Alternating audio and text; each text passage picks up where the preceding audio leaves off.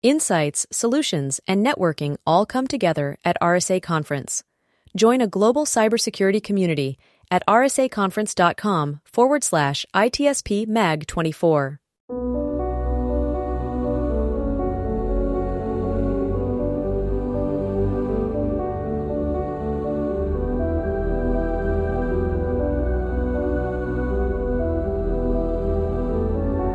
Welcome to the ITSP Magazine Podcast Network. You're tuning into an episode of the Redefining Society podcast, hosted by Ciappelli. Let's face it, the future is now. We live in a hybrid analog-digital society, and we must stop ignoring it or pretending that technology is not affecting us. The line between the physical and virtual worlds has become a figment of our imagination. On it, we are continually performing a dangerous balancing act, juggling convenience, privacy, freedom, security, technology, society, culture, and even the future of humanity. There is no better place than here, and no better time than now to muse on our relationship with technology and how to redefine what society means in this new age. Black Cloak provides concierge cybersecurity protection to corporate executives and high-net-worth individuals to protect against hacking, reputational loss, financial loss, and the impacts of a corporate data breach. Learn more at blackcloak.io. BugCrowd's award-winning platform combines actionable contextual intelligence with the skill and experience of the world's most elite hackers to help leading organizations identify and fix vulnerabilities, protect customers, and make the digitally connected world a safer place. Learn more at bugcrowd.com. Devo unlocks the full value of machine data for the world's most instrumented enterprises. The Devo Data Analytics Platform addresses the explosion in volume of machine data and the crushing demands of algorithms and automation. Learn more at devo.com.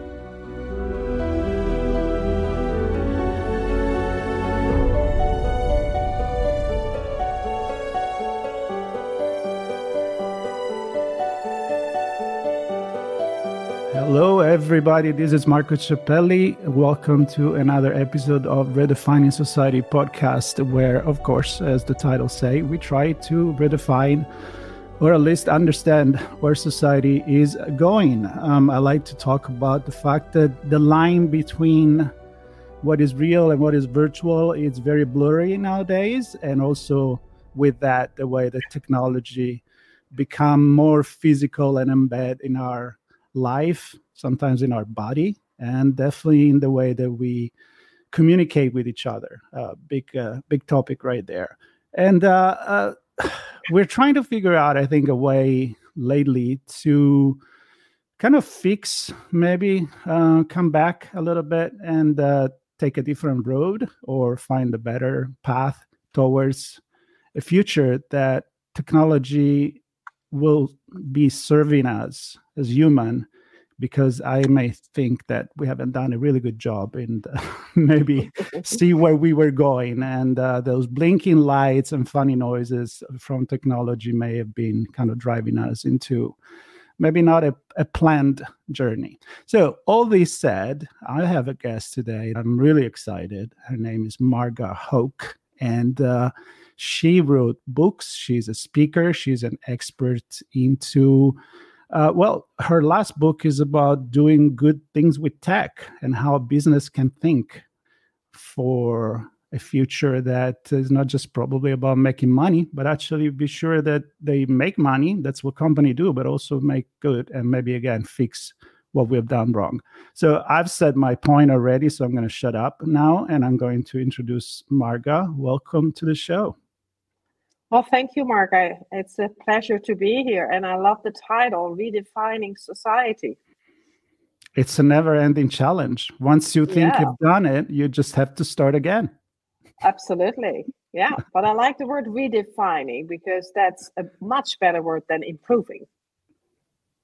That's right. See, let's talk about that. But first, I want to hear who you are in few words and introduce yourself to the audience. Thank you, Marga. With pleasure. And you said a couple of things already. So I consider myself a business person. I think that's important rather than an expert. I am a 3-time CEO. I led companies, small, mid-sized, listed. And throughout that period, I came to the realization that actually you can lead a business profitable, but at the same time have a positive impact on planet and people. So it wasn't an or situation, but that actually you can positively synergize the both. And to me, that was so important that from that point on, it became my mission in life, you could say, to actually prove that this is possible and to scale up business for good throughout the world and do whatever it takes to help that movement. And I do that in multiple ways. I do that by mentoring at companies with CEOs. I do that by writing books that hopefully are an inspiration to many, by writing books that are accessible, that have a lot of real life business cases, because, you can tell a lot of theory to people, but it's about, the proof of the pudding is in the eating. So you want to hear about companies that actually have done things, and to speak around the world, to the board consultancy, whatever is necessary on that journey. But my red thread, my core is to demonstrate and to share how business for good is good business. And technology, as you just touched upon that topic, Marco, is a very big component on it, and should be an even bigger component in how we do business for good. Yeah, I think there is a lot of places where we can start this conversation. And I'm going to go straight in the philosophical aspect of things, meaning when somebody think about the business, it's all about the money, right? It's especially when it's no more a small business and you go to the board, you kind of lose that humanity in a way, and you just need to look at the quarter, what is coming next, is the company growing, how is the investors reacting to that, and because that is the goal, many times I feel we kind of went off track to, no matter what we do, we just need to make money, even if we're making decisions that may not be so good. And I also feel that things are changing now because companies are more transparent. They need to be more transparent. A brand is not anymore what you think it is what you do with it and what the perception of it. Absolutely, so, yeah. Are things changing faster nowadays? Companies are embracing this new way of doing things. Well, embracing is a strong word, I think, but too optimistic. Well, Marco, I always want whoever I speak to be realistic about the size of the challenge. So I'm always a bit wary when we say, things have changed a lot and it's going so well, because if things go well, we move forward in the right direction. And currently on many of our global challenges, I often refer to the Sustainable Development Goals because they're so concrete and it's a holistic system of what sustainability actually means. But on a lot of those, we're actually still walking backwards. And the size of our solutions must meet the size of our challenges in the end, because otherwise we're doing things a little bit better. It's like, oh, well, it's a good operation, but still the patient has deceased, kind of a thing, which may be a bit drastic comparison, but it's true. So let me give you an example. So for instance, if we talk about plastics, let's take a little bit of another topic than climate change, because with the COP28, all the media are filled with climate change. So let's talk about plastics. We still have a lot of single-use plastics around the world. Currently, those kinds of plastics, we recycle less than 9%. Less than 9%. I don't have to explain to you how our plastic soup, already twice the size of Germany or France, if I compare to some European countries, you can do the maps in the US, how much, is being added to this every day. So if we don't radically change with that 8.9%, the plastic soup over the next decade is going to grow with 40%, 40.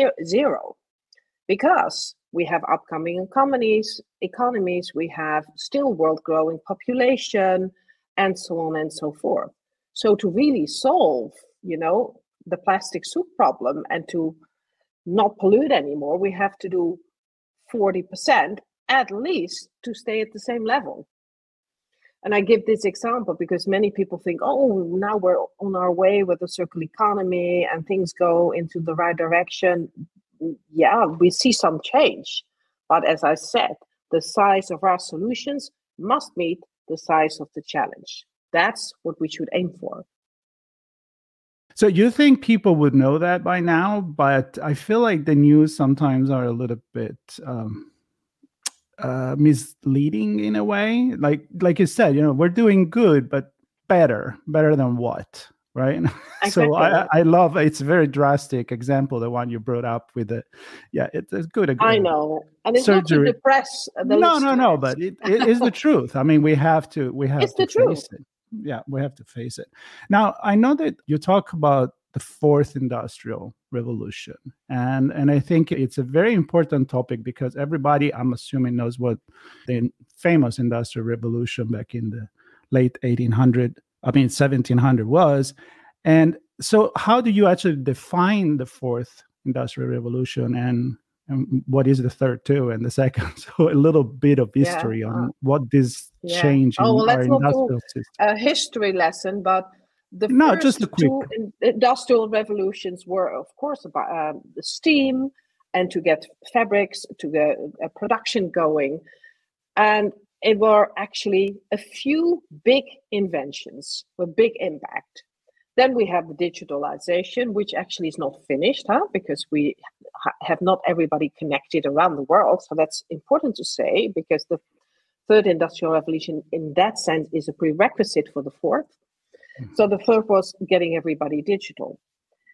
Now, the fourth industrial revolution is very much different than all of the former three in that sense that it's like a toolkit, you could say, of many different technology groups. And within those groups, you have a wide range of subs, so to say, variations of that technology.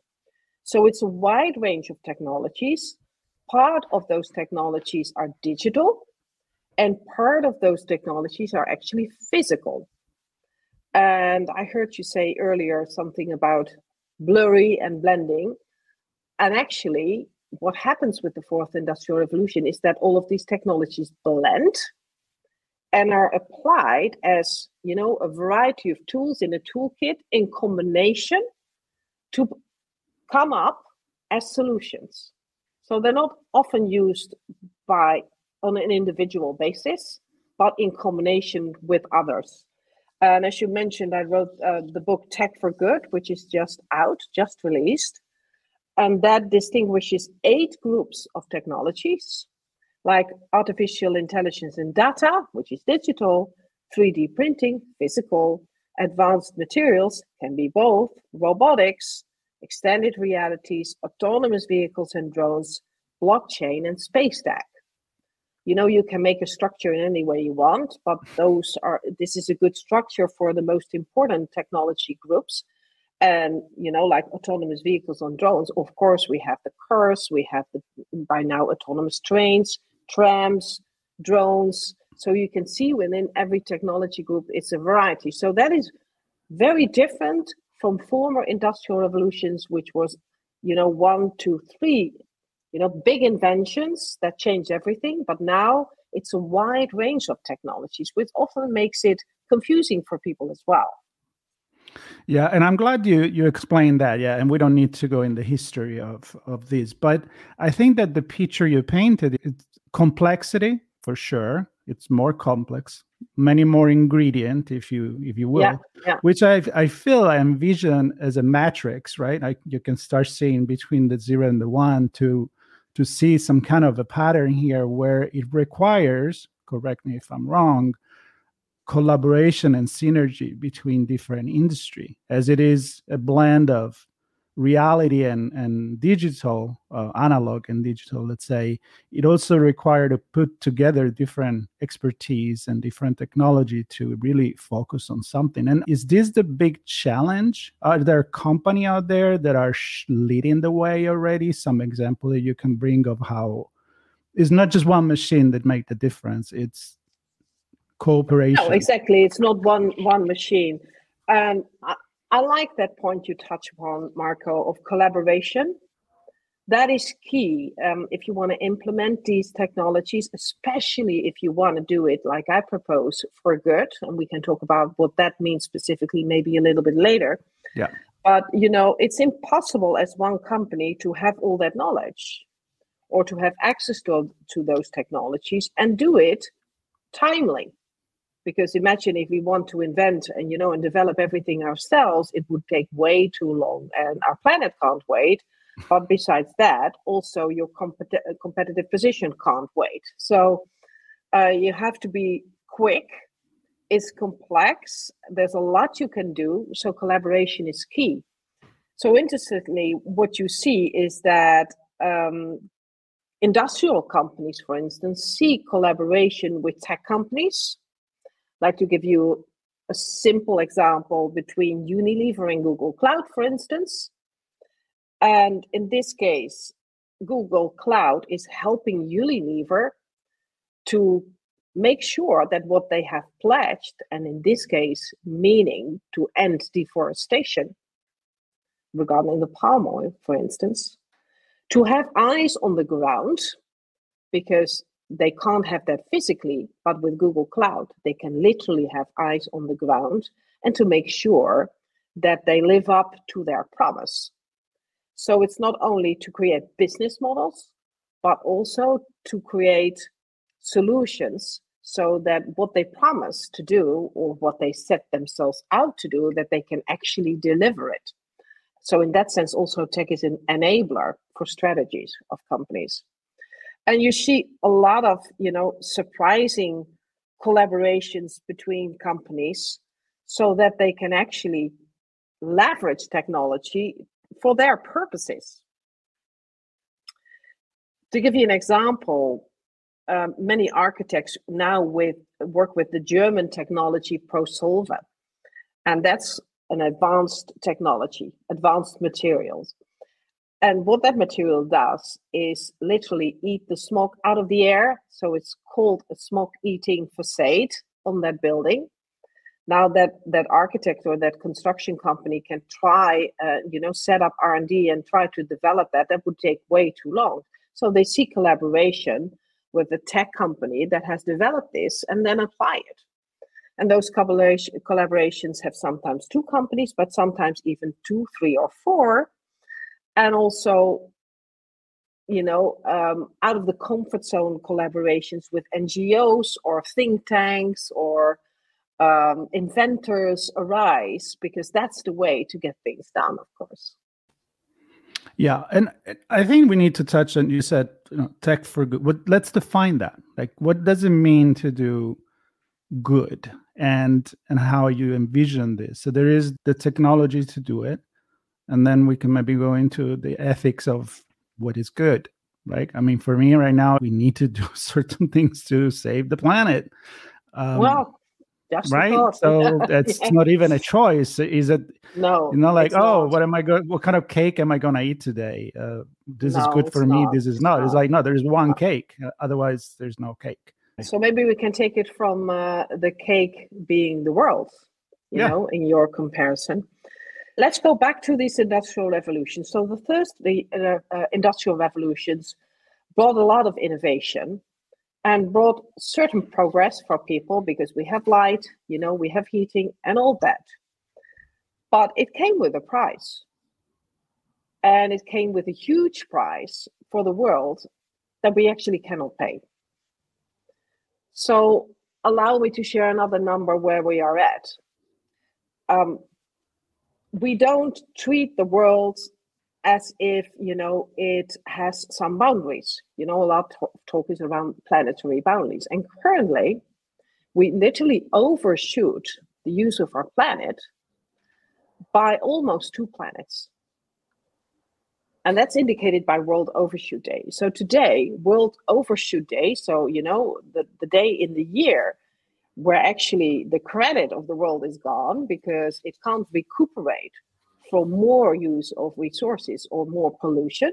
That's what World Overshoot Day stands for, was on the 2nd of August. Don't have to tell you, there's many days after the 2nd of August. In 1970, it was 30th of December. That date stands for 1.75 planets that we use currently. With no real action, in 2030, that will be 2 planets, and so on. To solve this, we have to go back 5 days every year till 2050. Then we're back to 1 planet. So that's a huge challenge. And these are consequences that, were directly related to the former industrial revolutions. So we should learn from that. We should learn what technology can do and that it comes with a price. Now, with all that wisdom comes the responsibility, I think, to us as humans to choose wisely. And that means with this huge toolkit we just described of physical and digital technologies, I think we have the responsibility, the obligation to choose to apply those with a positive impact for the world and its people. That's what I mean with technology for good. For good, for me, and how I describe in the book, is measured by these sustainable development goals. Why? Because we made it into 17 concrete targets agreed upon by 193 countries in 2015, with the time ticking until 2030. And what is so helpful is that those are very concrete goals defined by underlying target and indicators, so it's completely crystal clear what the challenges are. Now, what do we want? That if we apply technology, that we positively impact those and not negatively impact those. And technology can be our biggest ally in that. Especially this wide range of technologies has the ability to fast forward progress. We can even make up for lost time because we were too slow and too small scale for lost time. And has been researched that those technologies impact positively if we put our minds to it 70% of these SDGs. So we have gold in our hands, you could say, if we are serious about creating a better world for us all.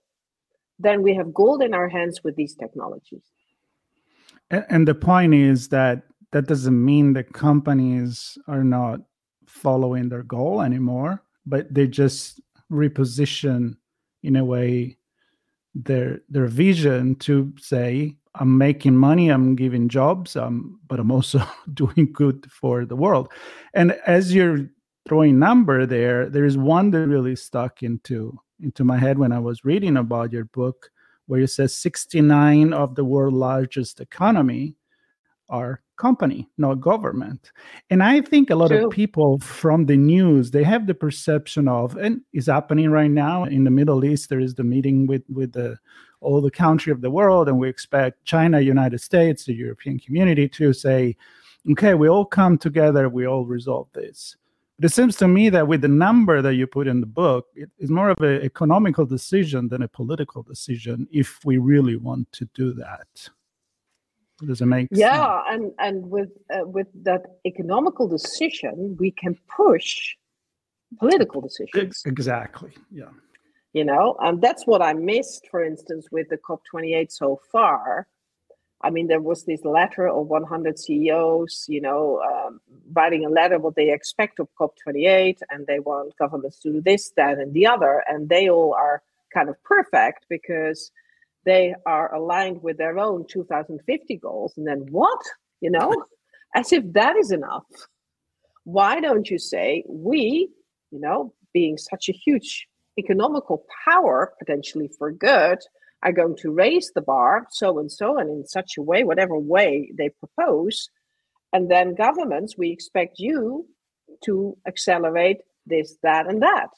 Then you create a higher point of outcome of this rather than saying, we'll do the same as we did before, which was good. And now governance, you have to step up. Then you don't use that economical power. Right. And what's your perception of what's going on with the public opinion? I always think that there is education in everything we do. I mean, you talk to company, you mentor, you write books, they reach a certain audience. Are they reaching the people, the masses that can really put pressure on government and companies to behave in a way that is responsible for the environment? Is it happening on that side, on your opinion, or not? Well, it's happening anyway, also because of the change of generations. So what we see is that, within around 10 years, millennials and Generation Z, as we refer to them, are going to be the majority in the marketplace, in the workforce, etc. And it has been researched, and also to my experience, that they have a very different mindset when it comes to sustainability, if we call it like that. So 8 out of 10 people of those generations want to work for what we call a purpose-driven organization. They're willing, if able, to pay more for sustainable products than non-sustainable products, and so on and so forth. So there's a big shift in the generation. So the pressure, if you talk about the big public, in that sense is already changing. And you see that happening every day. Yeah. For instance, a while ago, maybe you remember that, it was all over the news in the US, the big layoffs at the big tech firms. And then young people stood up and said, we don't want this happening like this, because we have people living in war zones. We have people that live on the visa, which is connected to their job. So we want a change in the process. They demanded it. It was all over the media. And of course, they achieved maybe not all of their goals, but definitely part of it. We have a whole movement of Greta Thunbergs and the likes, that just don't accept a lot of the talk and smooth talk that people do between each other, but say, hey, listen, it's not relevant if you're going to debate whether your bucket should be blue or red if there's a big fire. Comparisons like that. So that's going to be a huge driver for change. Also, the economics around renewable energies and new ways of production with these new technologies, for instance, in manufacturing, the price of the innovations is going to lower rapidly, and if not by political decisions, it's going to, be phased out due to lack of competitive position, because these are markets that are phasing out anyway. And the new markets are phasing in regardless of political decisions. Having said that, of course, politics do help. And if we have a proper pricing of CO2, if we have a plan, that holds countries responsible for really living up to Paris, if we are now finally, and it seems like that is one of the bigger outcomes of COP28 now, come up with the capital to help people in the poor countries like sub-Saharan Africa that contribute only 4% to the whole problem, but suffer the most, if we finally finance that and things like that, then that definitely helps. So we need both. And we go back to where we started, like technology that is more complex, but it can be rearranged in a way that it turn out to be functional. And I feel like what you just said about politics, the same thing. It's like, it's not just we have a lot of tools in our arsenal, in our kit, and we just need, I think, the will to do something like that. Now, I want to take the last maybe 5 minutes of this because I like to touch on a generative AI and AI in general. Of course, it's a big topic nowadays. It's part of technology. There is a lot of promises, a lot of concrete results already from healthcare, data management, and a lot of other things. A lot of people are afraid of it, but a lot of people were afraid of prior technology, computers taking jobs and all of that. So all this said, in your context of tech for good, how do you place everything that has happened in the last year, literally, in artificial intelligence. Yeah, well, thanks for asking that. And the other day I was in London on a FT event on AI, and I spent 3 days listening to everybody there as well. You know, there's a lot of talk about regenerative AI and data, as there would be a lot of talk with every new technology, but it's only one, although foundational technology of this fourth industrial revolution. It has huge promises, and I think it absolutely can live up to that, because it can enable us to analyze and gather data to a much larger scale, much faster, and that's exactly what you need to push solutions forward. And it can be combined with all of the other 7 technology groups, so it's a foundational technology. So it can do huge things. You know, we can literally predict impact on the planet and thus solve it. We can do precision farming, we can improve health, we can do precision operations, and so on and so forth, a lot of things. Fearing technology is not going to do anything for us. Fearing in general as human beings makes us cautious, but how cautious do we need to be? We cannot be paralyzed by fear or insecurity. As humans, we have to live and cope with the only constant is going to be change.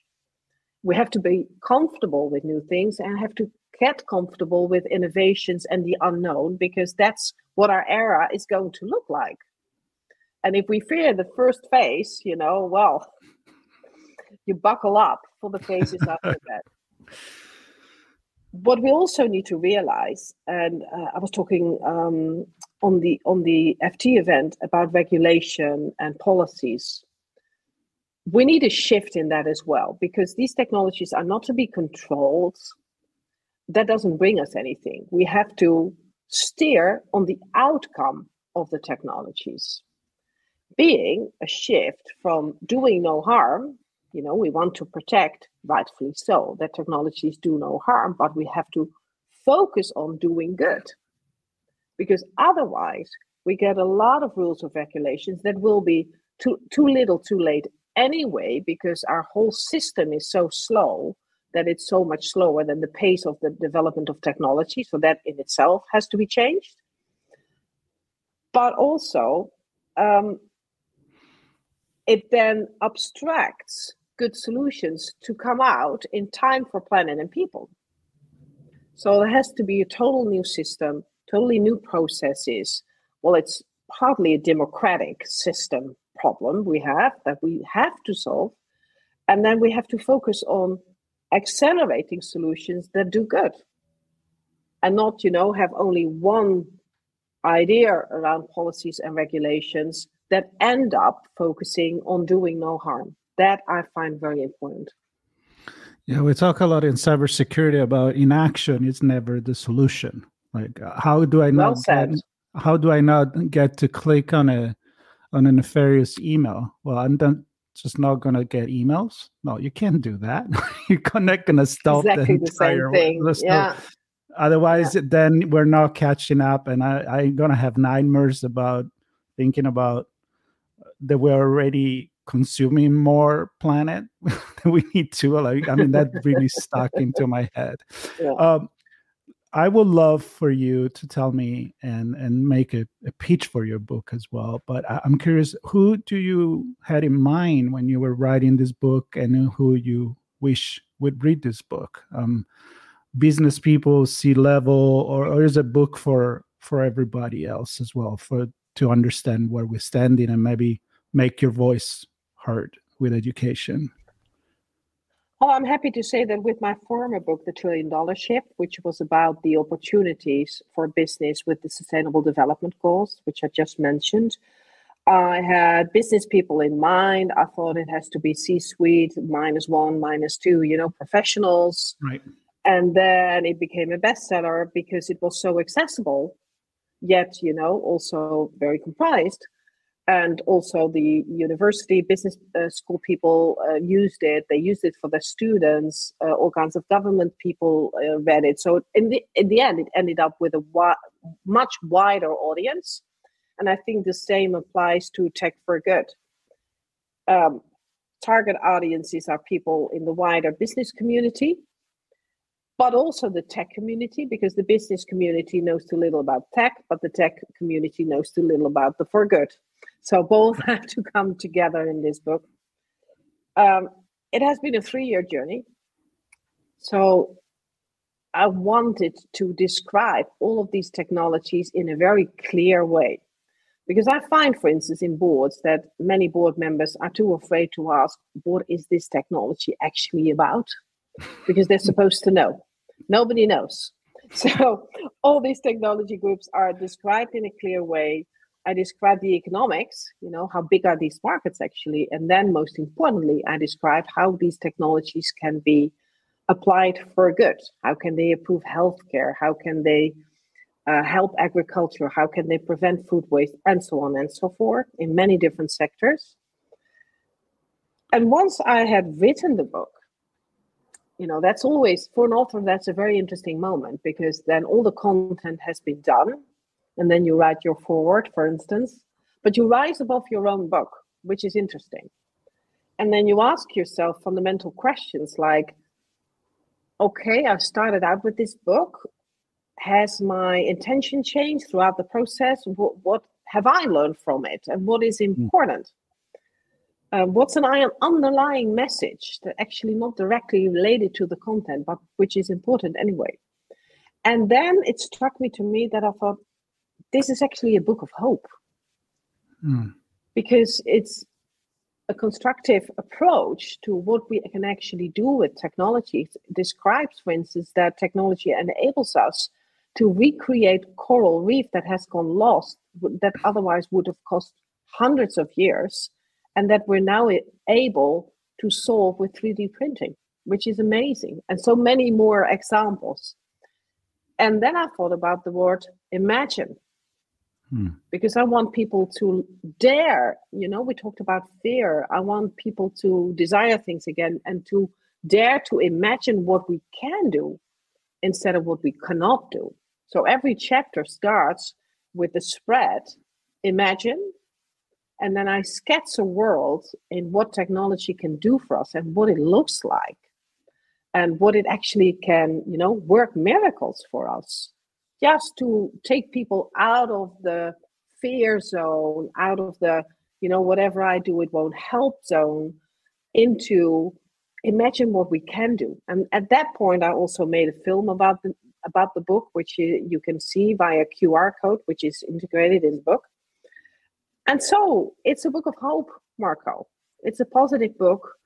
It has 75 real-life business cases in it from all over the world. So it has been done, and it is being done in a commercially successful way, what you just mentioned yourself as well. It's not doing good and doing worse economically. No, you can synergize the both. You can unlock new markets. You can improve your business case and competitive position by synergizing sustainability and technology in a positive way. It will take you a long way.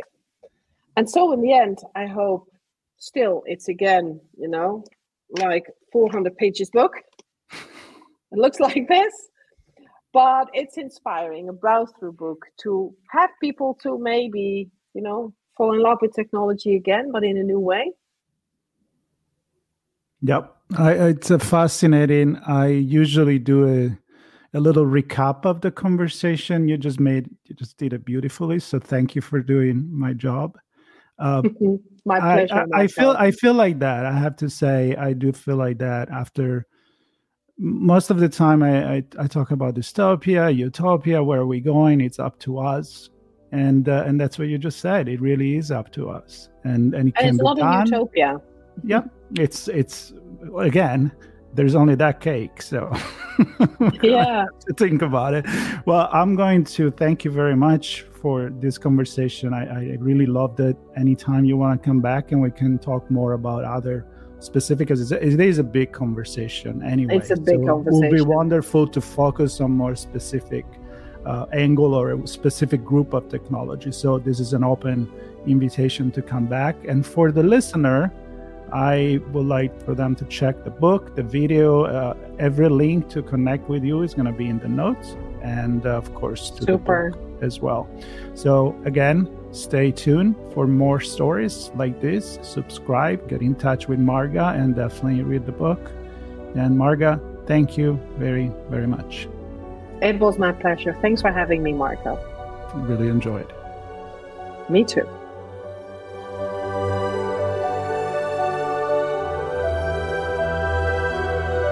Devo unlocks the full value of machine data for the world's most instrumented enterprises. The Devo Data Analytics Platform addresses the explosion in volume of machine data and the crushing demands of algorithms and automation. Learn more at devo.com.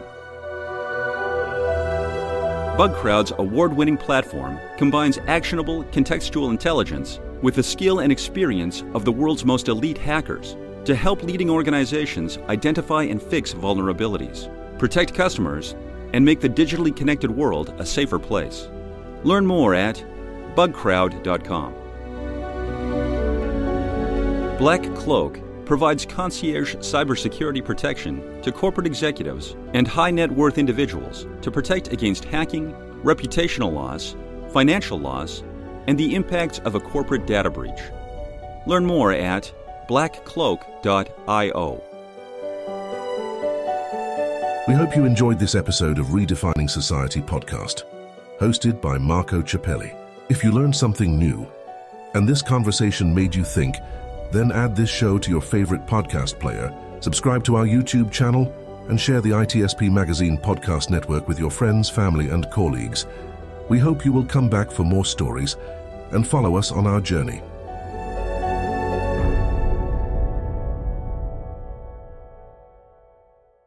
Insights, solutions, and networking all come together at RSA Conference. Join a global cybersecurity community at rsaconference.com/ITSP Mag 24.